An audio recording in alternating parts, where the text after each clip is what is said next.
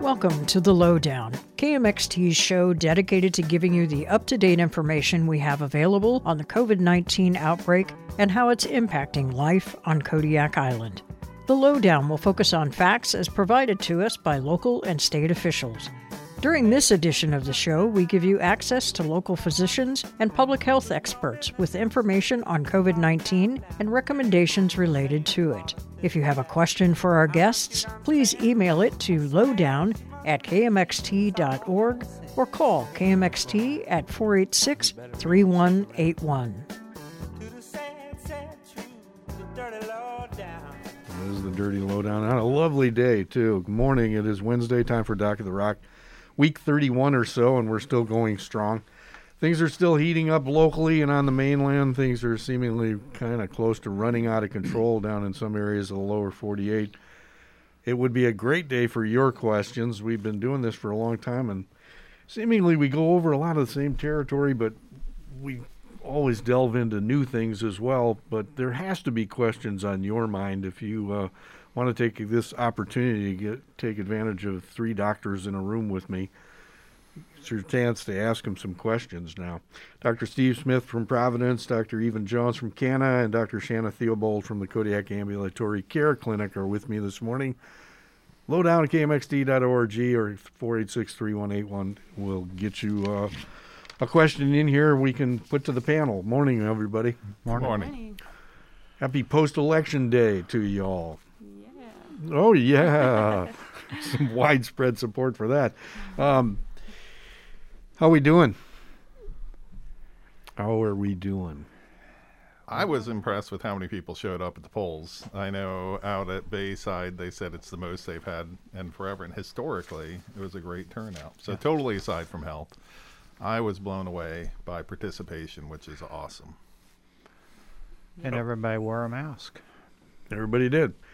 Was it a safe environment, do you think? I mean, you guys both went to the same place. At Bayside, it definitely was. They had little signs on the floor that were a fathom or 6 feet apart, and they had Chief Rue was very good at directing everybody to stay socially distanced. And everybody out there, so hats off to them. They did a very good job, and I thought it was well done and very safe. Shannon, you did the early voting or the absentee in person. That was kind of an interesting experience, too. Yeah, I just went to Kodiak Island Borough. I thought there was early voting, and I showed up, and, they made it clear that it wasn't. It was just absentee ballot. Right. But, yeah, we just handed. It was really chill. There was not that many people there, so it was very safe. So, Steve, you went yesterday in the morning, though, when there was kind of a crowd. I did. I mean, I was there about 10 minutes early, and there were probably already 30 people in line, but everybody was very respectful outside, and everybody had their mask on. It's cold, so the masks were warm. Yeah. Well, it's kind of added benefit. Isn't it kind of hard to accommodate when the community, as of last Thursday or so, went to yellow, and which means, you're technically not supposed to be in a group of over 20. And then we have an election event, and you almost have to say, well, how am I going to do that? Because election is more important than 20 people in a space, but let's just use our common sense and spread them out. And that's what they did. And in Bayside also, we were in the big fire truck bay, and they have their exhaust system was going that they use to, if they're running an engine in there, they can exhaust that whole thing. So they have a very effective ventilation system, and with the spacing and mask, I think that exposure risk was what I would consider pretty low. Yeah. There was also the record mail-in ballots this year as well, not just in Alaska, but around the United States, which I think helped a ton. It must have measurably helped down south. Yeah. How are we doing, though? I mean, you've sat in on some conferences with Dr. Zink. We're seeing some really, really high numbers in the state again. There's some crunch on the resources, on ICU beds. Are we going to get a handle on this, or is it? Do you perceive it to be sort of this is something we're going to live with, and it's going to keep being somewhat out of control. Yeah, we are on that kind of exponential upward trajectory right now. The state of Alaska as a whole is. Kodiak is still doing well, but I think that's because of all the measures that we're taking. We are third in the nation. Dr. Zink gave an update on the 30th of October. We are third in the nation as far as new cases per 100,000 per day. And we're seeing those over 300 to 500 cases per day, which is a lot for our population in Alaska. And her whole point was that the more we keep doing to wear our masks, keep our distance, keep our bubbles really, small and isolated from each other, and take all the precautions that we know, wash our hands, the more likely we are going to keep our state from being overrun.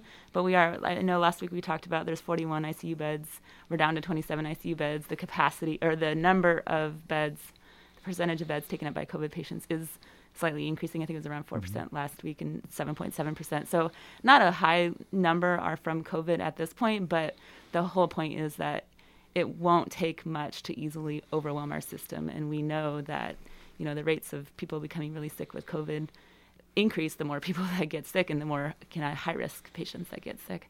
So the whole point of her, kind of update was to keep encouraging Alaskans to keep doing what we're doing, not let pandemic fatigue set in, minimize travel, minimize exposures, and that's how we're going to change the course, whether we flatten that curve or not.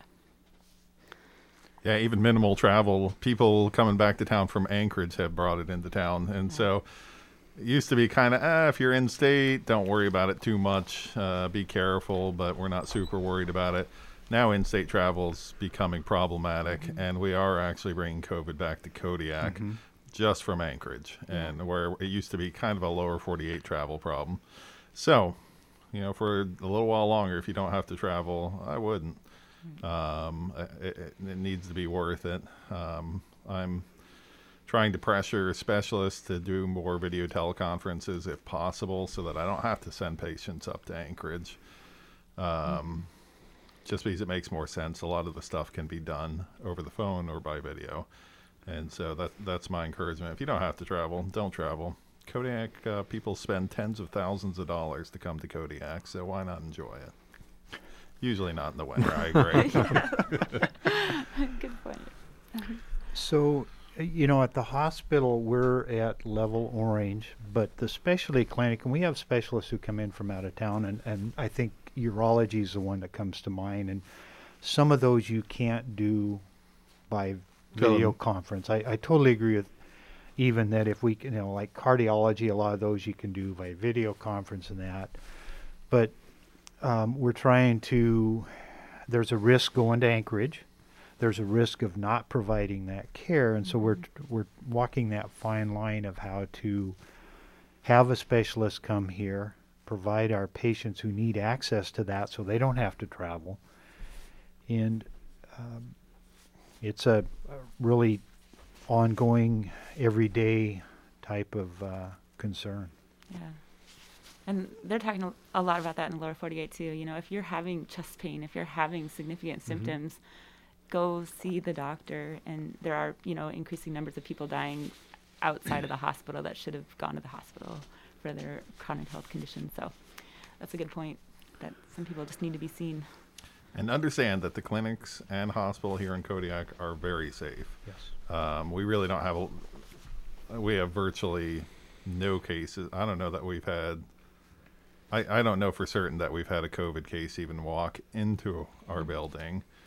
I'm not sure where the hospital is at with that, but at KANA, we try to do things by phone with known COVID patients, and we try to test in the parking lot before they even have a chance to walk into the building. We are being careful with it, and so don't be afraid to go see your doctor if you need to see them. Don't be afraid to go to the ER because they're extremely careful in the ER. They will drive the staff crazy because they make them wear all the gear, the N95, everything. Even me walking in there to admit somebody, I have to put this stuff on. It drives me crazy. Sorry about that, but we're keeping you safe and everybody else. Being safe. Better that than knowing that it's all around you and everyone has to put gear on all the time. I say it jokingly. I mean, I understand that people are sick of it. We're sick of it too. But it's just trying to keep as many people safe as possible so that they can have access to these services. For ICU beds, is there a certain percentage of it that's already like designated COVID in the state, or is it first come, first serve? I think it's first come, first serve. I don't think we've had a mandate, or there's not anything designated. We're holding these for just COVID or cardiac or sepsis, something like that. I think it's, they use the beds as they're available. But don't they have to treat them with a little bit more, security than somebody that's regularly in the ICU? So, I think, and I know at basically they approach everybody who gets admitted like they are a COVID patient. Oh. I mean, they're using those precautions. So if they have to do a breathing treatment, for example, even if it's somebody with emphysema or asthma and they've ended up in the ICU and they need a breathing treatment, it's a closed circuit system now.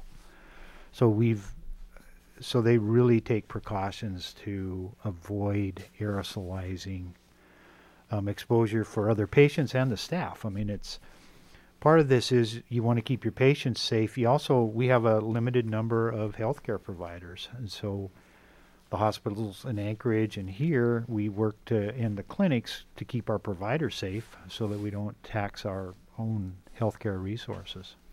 Most ICU beds have their own room, like one bed per room, so you can kind of really close the glass door and keep whatever's in there contained to some extent. But I mean, the other big thing about ICU use, we talked a little bit about last time, and Dr. Olsterholm really addressed it in this most recent podcast, is there's really a trifecta of potential shortages. The beds are actually kind of, we can expand beds, but it's healthcare providers, it's PPE, and it's the medications that are needed in the ICU. So when you intubate somebody, you need drugs to sedate them and then keep them sedated, and you need intubation drugs to kind of make sure that they're not going to fight the intubation. And those are actually, a lot of those drugs are already on a kind of critical short supply nation list. And the other big thing is, any resource that we overwhelm is going to be a limiting part of this. So it really is important to just keep on keeping on and not let the fatigue kind of, let us make those decisions that drop our guard and potentially expose ourselves more. And the other thing is, you just don't know who's going to get really sick from it and who's going to need that ICU level of care. And so the more we all just are in this together and keep on being cautious, the better. How do we deal with the fact that this has been the mantra for a long time, though, and we've seemingly been doing that for a long time, and now it just remains the same. It's we watch the numbers go up, and we get the same message: wash your hands, wear the mask. You know what I mean? It seems sort of like, boy, isn't there something else we can do? Or, because the next step, seemingly from everywhere else that's dealing with it, is you go through these lockdown things, and then you run into people that don't want to deal with lockdowns. So is it inevitable that this is just going to continue to spread at a slow rate, maybe, if we use some precautions, but it's just going to continue to spread? I think right now we're looking at a continue to spread, and you use the very key word. If we can keep it slow, by wearing a mask, by keeping our distance, washing our hands, if we can keep it slow, then we have a chance to not overwhelm our ICU beds, our clinics, our hospitals. And so it's really key is if we can just keep it slow and smoldering rather than a whole flash fire. Yeah. And, it's interesting. You said 31 weeks that we've been doing the Lowdown. Is that correct? It's in that ballpark. I mean, that's like forever. That's not a long time. That's forever. This has been going on forever.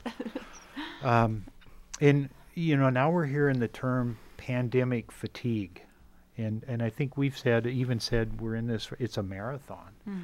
And I don't even know if we're halfway through the race. I have no idea. I just know that there's a lot of hills ahead, and it's like a cross-country race where you can't see the finish line. We just have to keep going.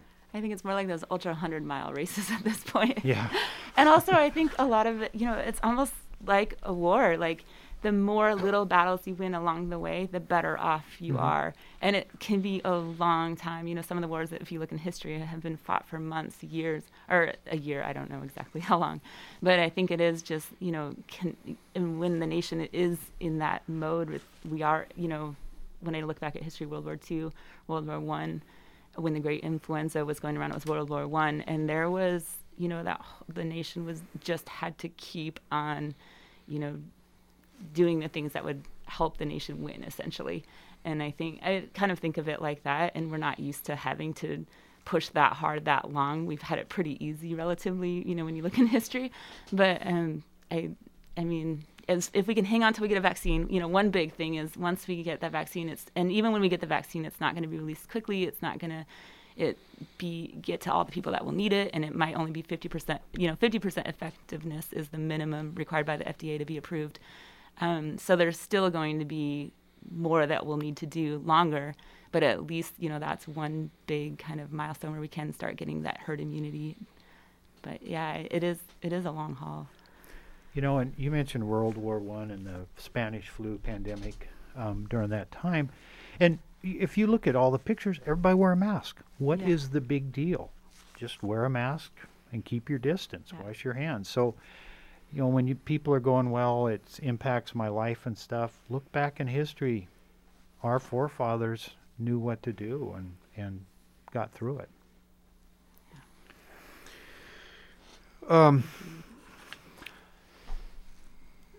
Question, when a little bit about travel. When you talked about in-state travel being, last week we dealt with, do we want to go trick-or-treating or not? And that went out the door pretty quickly for a lot of people in town.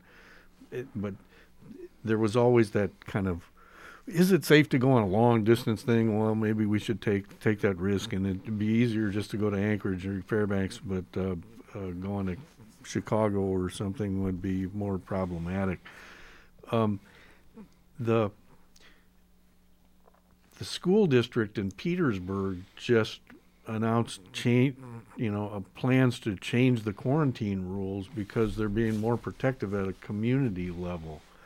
I mean, you guys are going in today to talk. I mean, I think there's a powwow you mentioned with the school district today. If that's the recommendation you're giving to people in the community, would that kind of a recommendation come from the medical community to the school district about maybe looking at a different policy when the kids and when the teachers go off and for Thanksgiving, for instance, or for Christmas? Our quarantine problem, and this goes right into a different question for you, to Dr. Jones. Somebody said several weeks ago, you said nothing replaces 2 weeks of quarantine. You're now telling people to test, wait 5 days, and you're good to go. Why has the quarantine period been shortened, and why is it no longer 14 days for travel-related people? Yeah, so there is a balance. We want to capture as many people as possible who have the disease, and if our number one goal is, I hear these companies saying, our number one goal is our employee safety.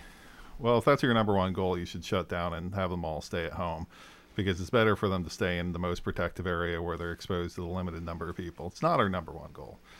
Society has to keep moving forward. My background is in business and economics. I have a bachelor's and master's degree in economics. And so I understand that there's a balance to this, that we need to keep people safe, but in any efficient way. If nobody in Kodiak leaves their house again, that's the safest thing we can do for a period of time for this disease. But it's not healthy for people, and it's not healthy for the economy. 14 days is kind of the gold standard. That's kind of what we've said is the gold standard.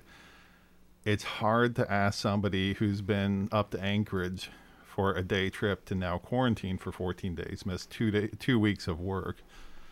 they're just not going to do it. And people are going to get really fatigued fast and not want to do any of this. So it is a compromise. My big thing is to say, at 5 days, even if you're exposed on day one, at 5 days, the vast majority of people who have COVID are going to test positive by day 5. And so it's a safe compromise. Is it safer for them to quarantine for 14 days? Absolutely. But is it reasonable to expect everybody who leaves town to come back and quarantine for 14 days? It's tough to ask that. And so, yep, I compromise for the sake of keeping people at work, keeping people at school, keeping businesses running, keeping the economy open. And so we can become so insular that it's actually detrimental. And that's what my compromise comes from. Yeah, and I think we've talked about this before. There's a graph, it's a curve, where time is on the x-axis and percent positive is on the y-axis. And 5 days out from exposure is when you're going to get, I don't know the exact percentage, I'd have to kind of actually calculate it from the graph, but maybe like 70%, 75%. Over 80%. Over 80%. And then 14 days is when you're going to get over 90%. So it's just the more you wait, the more you're going to capture people that actually have that COVID infection in them. So that's why 14 days is the gold standard and recommended. But 5 days is also, it's practical and it helps at least catch a lot more of people that we wouldn't have necessarily caught if they'd been tested sooner or if they hadn't been tested at all. It comes from, medical kind of guidelines, and it's not going to be perfect, but at least, we're doing the best we can as far as balancing practical, people need to get back to work, get back doing things versus staying home for 14 days, which, ideally, if everyone could stay home for 14 days and have no repercussions, then that would be ideal, but... There was just a story on the news this morning about somebody that tested positive on the 14th day, Exactly. Right. So yeah. There's always going to be outliers when we say kids generally handle this fairly well. Yep, kids are going to die from this. It's unusual, but kids are going to die from it. And there's going to be people who test positive at 14 days for the first time. And there's going to be people who are still carrying the virus 40, 50 days out. Right. There's outliers, but those are the exception. We're not shooting for the exceptions. We're trying to treat as many people as possible. So in regards to the school district here, do you think the policy they have in following the state mandate is works fine? I think they're doing a good job of trying to keep the kids safe and erring on a very conservative approach, which is, I think, the right thing to do. Does it make it easy to do virtual learning and teaching? No. I can only imagine what it's like. And you talk to parents and they're like ready for the kids to go back to school. So Dr. Ledoux and the district are, I think, being very conservative to protect the kids. You guys are in like a really weird position, though. Doesn't this kind of put you in an ethical quandary in a lot of ways when you're faced with these kind of decisions about when you're giving advice to the school district or you're giving advice to a cannery or to a church about whether or not, what's my medical recommendation as opposed to here's the economic reality of what we're dealing with here. So don't you have to make some compromises there? And does that cause you any problems? I think you got to listen to all the sides. We've been pretty bad about trying to understand other people's points of view in the last couple of years here in America. And I think all people share in the blame of it, not right or left or up or down or whatever you want to say. I think we all share some of the blame. And part of it is things that I hadn't even considered when I go to these meetings and people bring up a point. It completely changes the way I view things. There are tough decisions. I thought for sure that, we've had discussions that kids can pass on this disease too. There's no doubt. The viral loads tend to be lower and less likely in kids 11 or younger. And so I thought elementary school teachers are not going to want to deal with masks. I was wrong. They want the kids to have masks, and I was totally fine with it. I don't really care. I thought I was doing them a favor because I've worked with kids for years, and I would hate to have to try to keep a mask on a kid. Frankly, the kids have done better than the adults. Yeah. And so when it comes to wearing their masks, they're wearing it 6 hours a day, and I sometimes can't implore adults to wear it for an hour and a half or other times when they go out, and they don't want to do it. So it is listening to people's needs and wants. And so the earlier question about the 14-day or the 5-day, that's where that comes from, is listening to people's needs or wants. There's a lot of things in medicine that we call the gold standard that we don't do because it's not efficient, it's too expensive, whatever reason. But this other way of doing it is pretty darn good. And so by listening to others and being willing to compromise, I think that's the way we move forward as a society with this. Yeah. I think what's important too is bringing the expert opinions to the table, and being able to kind of have that as part of the discussion. But I completely agree, listening to all sides and finding kind of the middle ground, the middle way for a lot of these things is what is really practical at the end of the day. And Dr. Ulsterholm did, give epidemiology kind of recommendations for when to open school, and it was, if there's 25 new cases per 100,000 cases, keep schools closed. If you're having 5 cases or less per 100,000 new cases diagnosed per 100,000 per day, then you can reopen.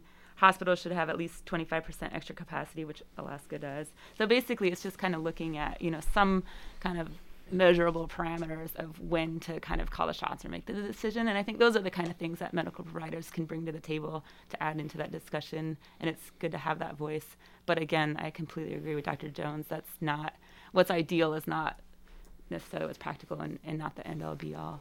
But I honestly, looking at the numbers, I think Alaska, a lot of the schools are going to be closed in Alaska, and a lot of the schools around the nation are going to be closed because we're going into winter. Numbers are surging. It's a virus that wants to infect people that haven't been infected before. And just looking at the reality of it, I think the schools are going to know soon enough what needs to happen. And, there is a good chance that they're going to be closed a lot longer than we all wish for. But then you have those social ramifications that come in to try and dictate that you do something different because the kids are going to suffer. Yeah. So it must be tough. But when I was a kid years ago, I was taught to respect doctors and to listen to what they had to say, which I still believe in. Oh, okay. I was worried there for a minute. But it must put you in a weird position now where you're not being respected as much, I guess, or your opinion. If I go to a doctor for a medical opinion about something and he tell me something, I'm not the one to say that's, I've got a different response here. Now you're dealing with the medical decision and all these social decisions that come in too, or somebody else giving input. Well, I think what we're seeing, Mike, is that, and you're right, 50 years ago or when you were a kid or whatever it was. But 25. 25, okay. That's right. But in the old days, doctors were more paternalistic, and now medicine has evolved to involve the patient's input. Mm-hmm. And in this case, we're now the patients or the whole society and what's kind of best for not only the individual but the group. And we want to involve you as a patient and you as a family member in these decisions. So we're not we shouldn't be an authoritarian medical decider. Completely agree. I actually hate paternalistic medicine. Some people enjoyed that kind of status of being the expert in things. There are still people who come to me and see me, and I say, well, this is what I think you should do, give them a list of things. And when they come back and nothing has changed, I'm like, are you taking your medicine? Oh, yes, I'm taking my medicine. And then you call the pharmacist, and they haven't even picked it up. And if they just communicate to me, I don't really want to do that, That's not my thing. Well, there's other ways we can approach this, and that's the same thing with this pandemic. Is we're going to put our expert opinion forward. Mm-hmm. If that's not acceptable, let's work out something that is. The whole, well, you can take it or leave it, and if you don't want it, go see somebody else. I hate that kind of stuff. I'm here to treat people, not patients, and I want to figure out something that's going to work for all of us. I actually think I was in sales for quite a while, and I actually think being a good doctor is being a good salesman, because I'm going to have to sell possibly sticking a needle in yourself every single day as the healthiest thing you can do. One that's going to make you gain more weight in some cases, as the healthiest thing you can do for yourself. If they're unwilling to do that, there's other methods that we can do. There's things that aren't quite as good. Once again, they're not the gold standard, but I'll work with you, and I'll try to get you as healthy as I can with what you're willing to do. Same true with this pandemic. Frankly, the gold standard for getting rid of this pandemic, I wouldn't be excited to do. Let's all stock up on food and hide for a month where nobody's allowed to leave the house. It'll go away.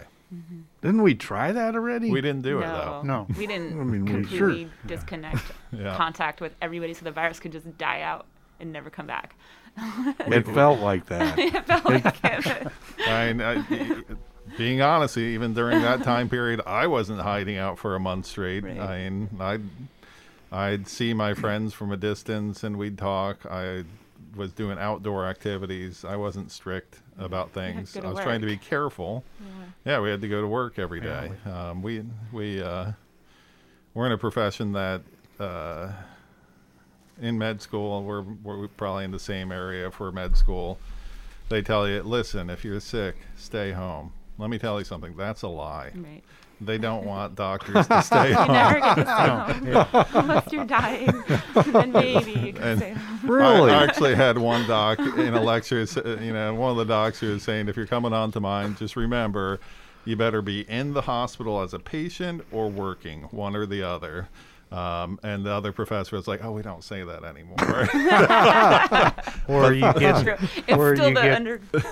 Oh, no, you get the patient who says, "Doc, you look worse than I feel." But we've all been there. But the tough part is there's not a lot of spares in this town.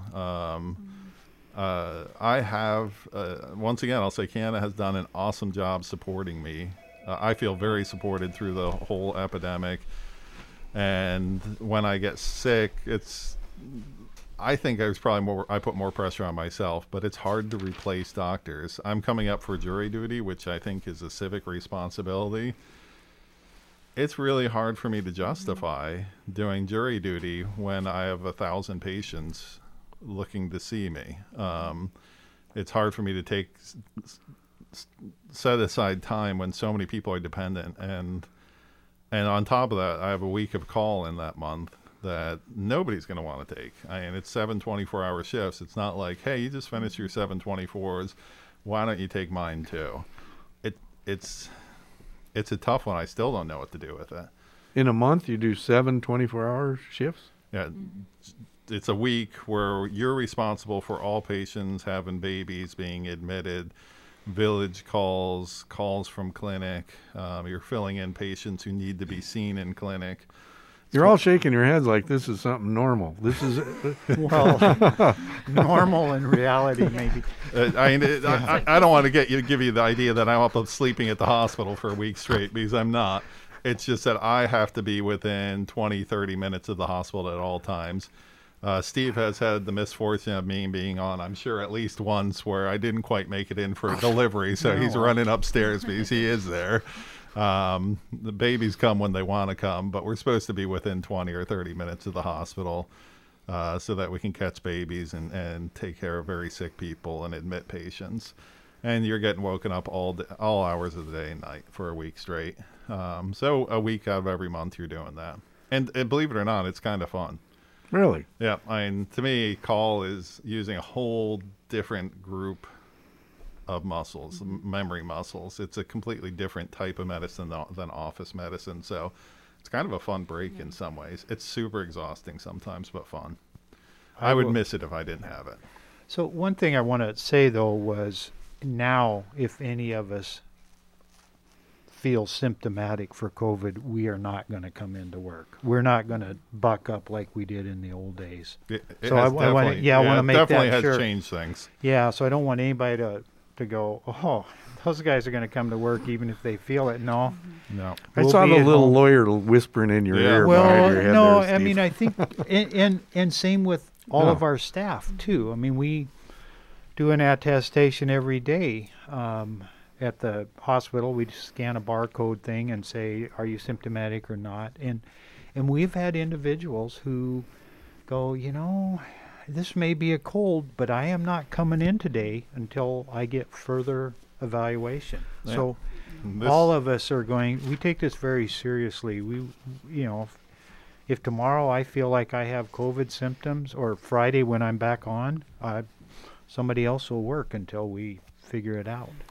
Yeah, and I don't even have symptoms, but I've gotten 2 COVID tests in the last week. It's just when things are happening, we're constantly monitoring each other. And he is absolutely correct that if you have symptoms, until you can attribute it to something else and prove that you don't have COVID, you're not coming in. Right. And so it is something that has changed. Yeah, here's the thing. We don't want to be the COVID super spreaders. No. Because not only does that end up meaning so many more people that are higher risk in the community are likely to get infected from us, that means all of our colleagues are going to have higher exposure too. So it's just the risk in the game right now that if a provider has it and is going to work and passing it on, that's the worst case scenario for the town.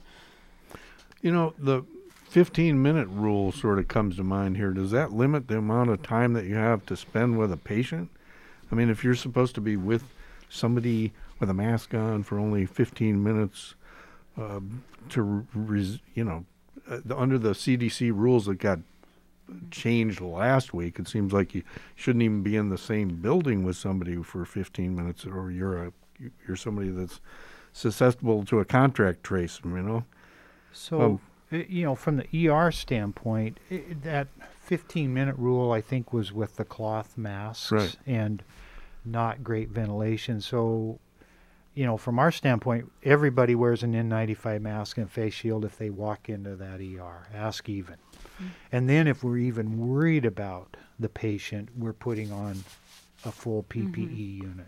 That's in a hospital. That's in the hospital. So you're right. If you're out of the hospital setting, and that 15-minute rule is a much more worrisome setting because it's a cumulative setting. So I think it's in the context of how you're approaching your patients. And I don't know in the clinics, but I know pretty much nobody walks through the door if they're symptomatic. Exactly. First. Yeah. We're trying to make it so that no one's coming into the building that might possibly have COVID. And then if you are in the room and something comes up, we are doing the rapid tests on people in the room, so we know, well, quote unquote know, we have a very good percentage of likelihood that they don't have COVID at that time when we do test. Got a couple of questions. Lots of testing in the high school being done. Did they uncover more cases than expected? I can't comment on that. That's probably more public health or EOC. And I've been watching it, and personally, it's about what I thought it would be, and I'm hoping we're kind of on the downturn already again. We've had these kind of little explosions, and then you think, oh, here comes the big one that mellows out. I'm hoping that's what's going to happen again, and I think as long as we're careful, it can be. Wouldn't it not show up for another week, though? Possible, yeah. It's possible that none of this is going to show up for a week. The schools have been pretty darn safe, though. They've been very careful. I appreciate everything they've done, and so most of the major vectors I've seen have been kind of get-togethers and stuff like that, birthday parties, and frankly just one family member brings it home and gives it to the whole family. Those are the ways I've seen it happening more than anything. We've had a lot of patients in our clinic that are sent by the school with the form for basically ruling out COVID if they have a cough, if they have a sniffle, runny nose, anything. a lot of those kids are getting sent over for testing, which I think is excellent. Keep that up. And we still have enough capacity to keep doing this for another month or so. So far, yes. And the more we keep it under wraps, the more it will keep that capacity.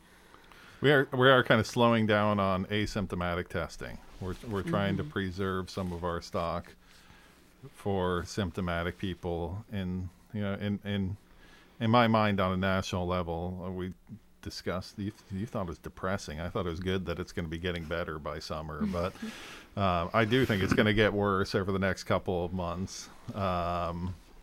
And we're eventually going to start turning around March, and not necessarily because of a vaccine. I think it's just going to start slowing down, and hopefully a vaccine comes at the same time, and really, instead of an exponential growth, we have a significant decrease in the amount of it. Right now, the reserves are for the rapid testing. If you're asymptomatic and maybe a contact, we'll still send out that test. So you can still come and get tested, and then we'll send it out. It'll just take longer to get back. Sure. We're really trying to conserve the rapid test for potential, positive cases. Cardiologists in Anchorage, why don't we have a cardiologist or other specialist coming to minimize travel? That is a good question. That's been the million-dollar question for at least 25 years. Right.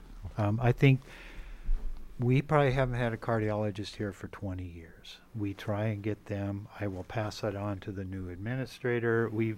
It would be wonderful, but it's we're lucky that we get ear, nose, and throat. We get pediatric. We do have pediatric cardiology comes down like 4 times a year, but that's a pretty special. And then we have urology coming down. I would love to have neurology and cardiology, but I think in these times that's not going to happen. It would be very nice. Is it because we're priced out of the market? A couple things that happen when you come down here, when a specialist comes down, is they're taking time out from probably a pretty active clinic in Anchorage. So they blocked time out, and they get here. Guess what happens? The weather keeps them here. So maybe they can't get here, or the weather. So it impacts not only patients down here if they can't get here, but it impacts their clinics in Anchorage. So it's probably an economic reason as well. But what I'm saying is we don't have enough people here to be able to stand up a small clinic here. No, not for a lot of those, no. Okay. I believe the last time a cardiologist came down, they got stuck here for a pretty extended period of time. It was pre 9/11, and then 9/11 it just stopped it. Yeah, it was, and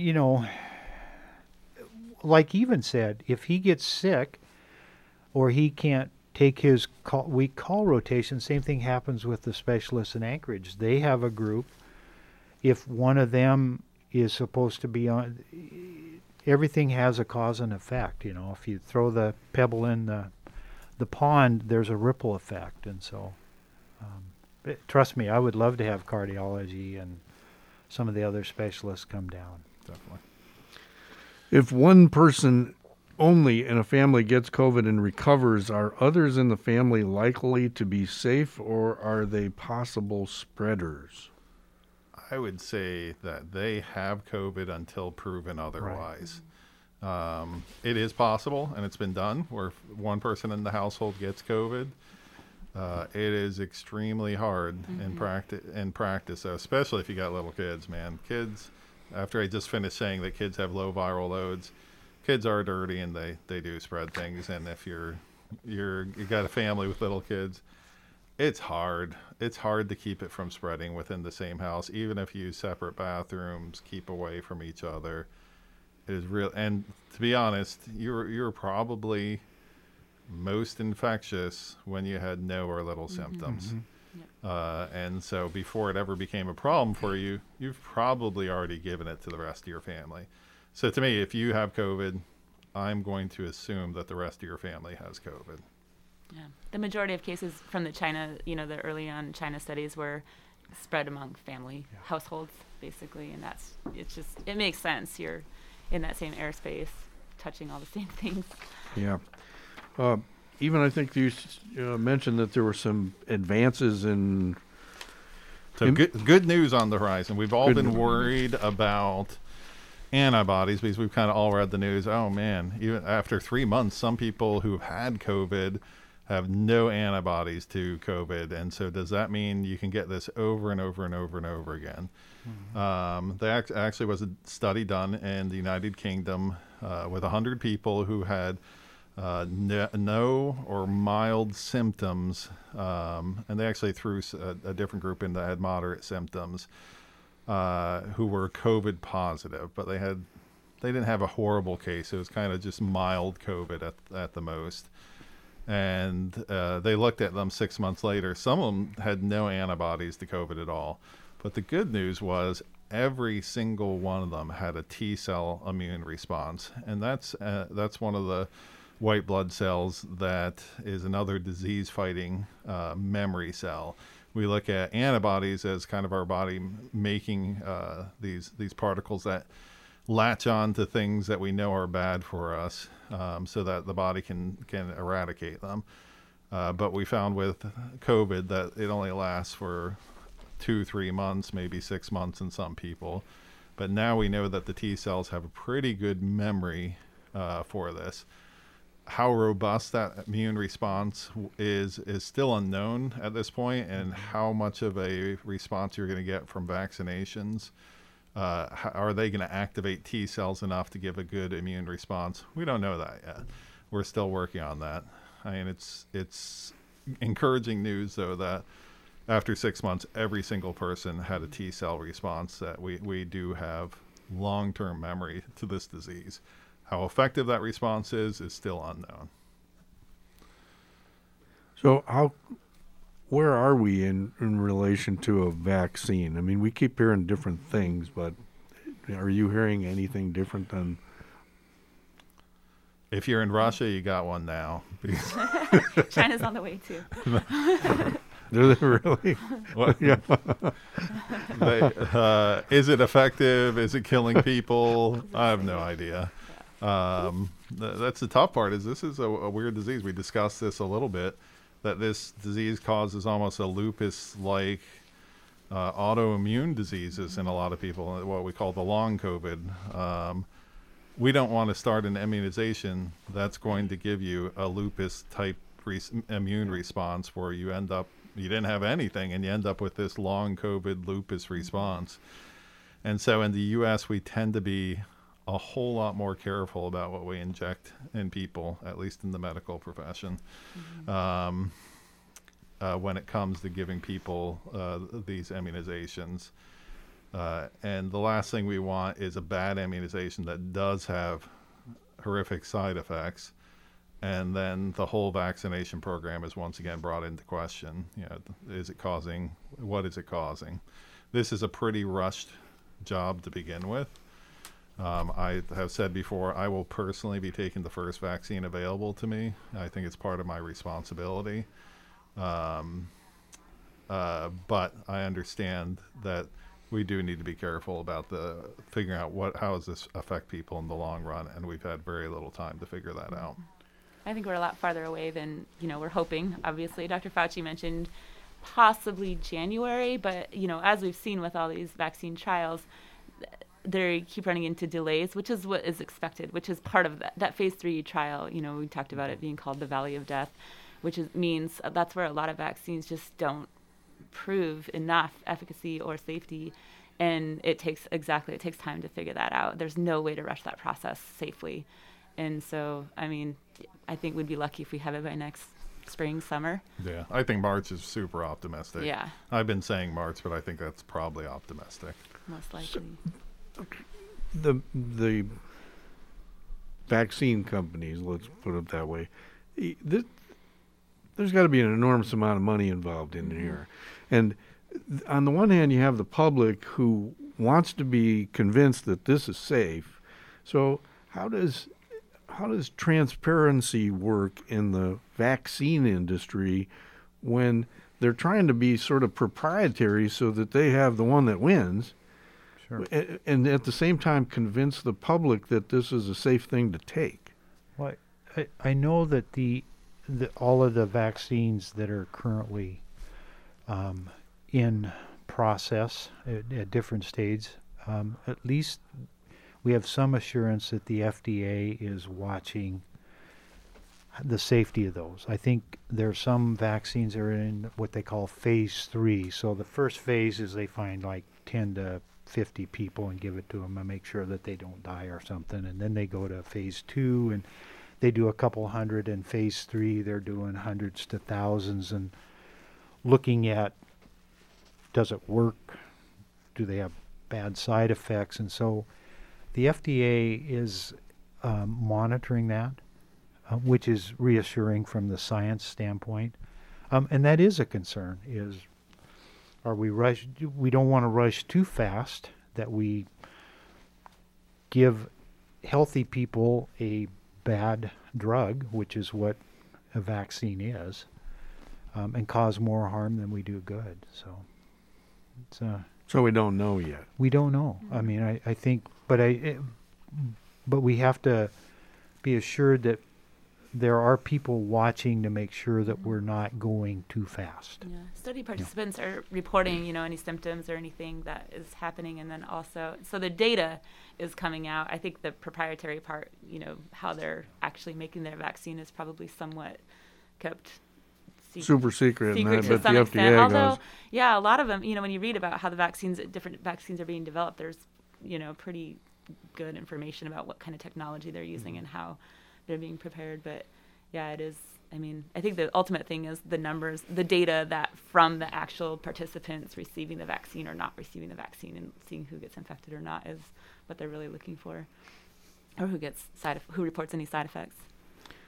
This could morph off because I have like 5 or 6 different questions. We keep talking about whether we're going to talk about antivirals and about different types of vaccines. So maybe let's hold that discussion off until next week.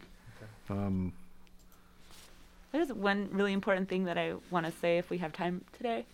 Dr. Zink's little presentation that she gave on October 30th, masks. She talked about efficacy. She looked at a lot of studies. They looked at a lot of retrospective studies of masks in different environments. So on airplanes, anybody who was wearing a mask throughout their duration of their flight, even when they were on a flight with somebody else who was infected, so far there hasn't been any cases where people have become positive. Same thing in hair salons, same thing, in small businesses. I would go watch her little kind of update. It's on the DHSS website, because she has really good information about masks. And I think, we have talked about that every show, but I think, the more data that comes out supporting it, the more kind of just helpful it is for people to remember and just remind people, keep wearing your mask. That is one thing that we can easily do that is showing more and more to make a difference. So just wanted to put that plug in. Got a follow up here. The person about the cardiologist said her cardiologist would be willing to come to Kodiak if there were more people to see than just her. I will pass it on to the administration. If they're willing to make day trips, I guarantee their clinic would be full every month. Yeah. Right. Yeah, it does say something about good weather. The weather's a big deal. Well, how do you schedule somebody out for good weather? Well, weather, hunting season, fishing, all are factors too. If we can if you coordinate it. Come on a Friday, you can go fishing for the weekend or do a quick hunt. Well, we try and entice them any way we can. Don't you have that little speedy plane though? Well, no. Well, some of the cardiologists have airplanes. Maybe we could get them to fly down. That too. Then it's weather dependent, and they don't like flying across the ocean. Well, less so than commercial. But I was also thinking about this in terms of what you said earlier about travel Anchorage. Does the hospital make other arrangements? I mean, or maybe one of those charter companies that has the fast plane that would that be a better thing to do? Yeah. Well, the hospital doesn't make those travel plans. Oh. I mean, we're not in the business of travel. We use the LifeMed medevac planes if we have to get somebody emergently to Anchorage. But, I think that's way above my pay grade, but... And at $25,000 a flight, it's probably above the cardiologist. Yes. Pay grade too. Yeah. Even a cardiologist. But I do, not to, it would be nice to have more specialists. But one of the problems is we're a small island and we don't have always a big patient volume for a particular service. And although we would love to provide that, it's sometimes economics does play a factor in how we get specialists here. I think we're going to see a lot more. COVID has really brought out the use of telemedicine. That's going to be a much more normal process now than we've ever had before. And there are some benefits to that. We're going to talk about that next week, too. We want to talk to you a little bit about those medical apps that people have on your phone and whether or not that's a valuable thing and the future of telemedicine. Even just to close today, I kind of wanted to talk a little bit about vitamin D. You've said it on a number of occasions before, and I'm curious as to why vitamin D is an effective supplement to take for COVID or for just general winter health, I guess. So first of all, in Kodiak, I think I mentioned this one time before. I did an experiment where the fisherman said, hey, I got tons of sunlight during the summer. I don't need vitamin D. And it was kind of both of us curious. He's out in the sun all summer long. At the beginning of the year, in the spring, we tested him for vitamin D. He was low, as expected. He wasn't supplementing. At the end of the summer, when he's golden, toasty brown, tested him again, still low. Mm-hmm. And the reason is we just don't get enough direct sunlight here. We're probably made to be on hot summer beaches and our bare feet with very little clothing on, and that's the way we made our vitamin D. We're not doing that anymore. We're far north where even when you get a decent amount of sunlight, you don't make enough of your own vitamin D. When it comes to COVID, why is vitamin D important? I don't know we have a great mechanism for why that is, and you guys share if you know why. We have noticed that in influenza and other respiratory illnesses that they found that people with adequate vitamin D levels do better than people with inadequate vitamin D levels. On top of that, they've thought that it might be contributing to why there's racial disparities, that darker skinned people have not done as well with COVID because on average, the dark skin cuts down on the vitamin D levels. And those low vitamin D levels have led to poor outcomes in many of the minorities. It's probably one of many reasons. So I don't think we have the exact mechanism. I just know that studies tend to show that good vitamin D levels, you do better with respiratory illnesses, more than vitamin C. I can't speak on zinc. There's always interesting things with zinc. I'm not going to make a comment on that. But I can say this is one I can latch to and say, yep, there's been multiple good studies that have shown this is helpful to respiratory illnesses. I don't know why, but they're good. I know there's some data that says that vitamin D3 has anti-inflammatory properties, and maybe that's a contributing factor in that. But yeah, it also boosts the immune system, and the Lancet actually has a good article about some of the mechanisms that have been shown, not just now for COVID, but in general, how it boosts the immune system by kind of causing the virus to be broken down more quickly by the immune system cells. And then also, vitamin D, zinc, a lot of these micronutrients, minerals are built into our cellular processes for, that the building blocks that the immune system is built out of. So the more you have, the more you can build that effective kind of, I kind of think of it like building a car. If you don't have all the right parts, your car's not going to work right. It's very similar with vitamin D, zinc. But we don't know exactly the mechanism. And it helps prevent it. It also, people that are sicker or people with normal vitamin D levels tend to be less sick than people who have low vitamin D levels when they do get really sick from COVID-19. So, but you can't overdo the stuff. You can overdo it. And so that's why my number has been, it's a compromise. Some people are taking a lot. I recommend 5,000 international units or 125 micrograms a day. I think it's a good compromise. You require more than the RDA here in Kodiak because we get none from sunlight. So that's what I tell all of my patients is 5,000 international units of vitamin D3 daily. You can buy it at Safeway, Walmart, your health food store, and it's easy to get. Yeah, I agree. I recommend the same. If we test people and they're low, we do 50,000 units weekly for 8 to 12 weeks, whatever their insurance company will pay for. And your insurance company will pay for it if you've been, shown to be low. And I think 98% of people that I've tested have been low. So it really supports what Dr. Jones has been saying. Is this where the big horse needle comes out and you give them a shot of that?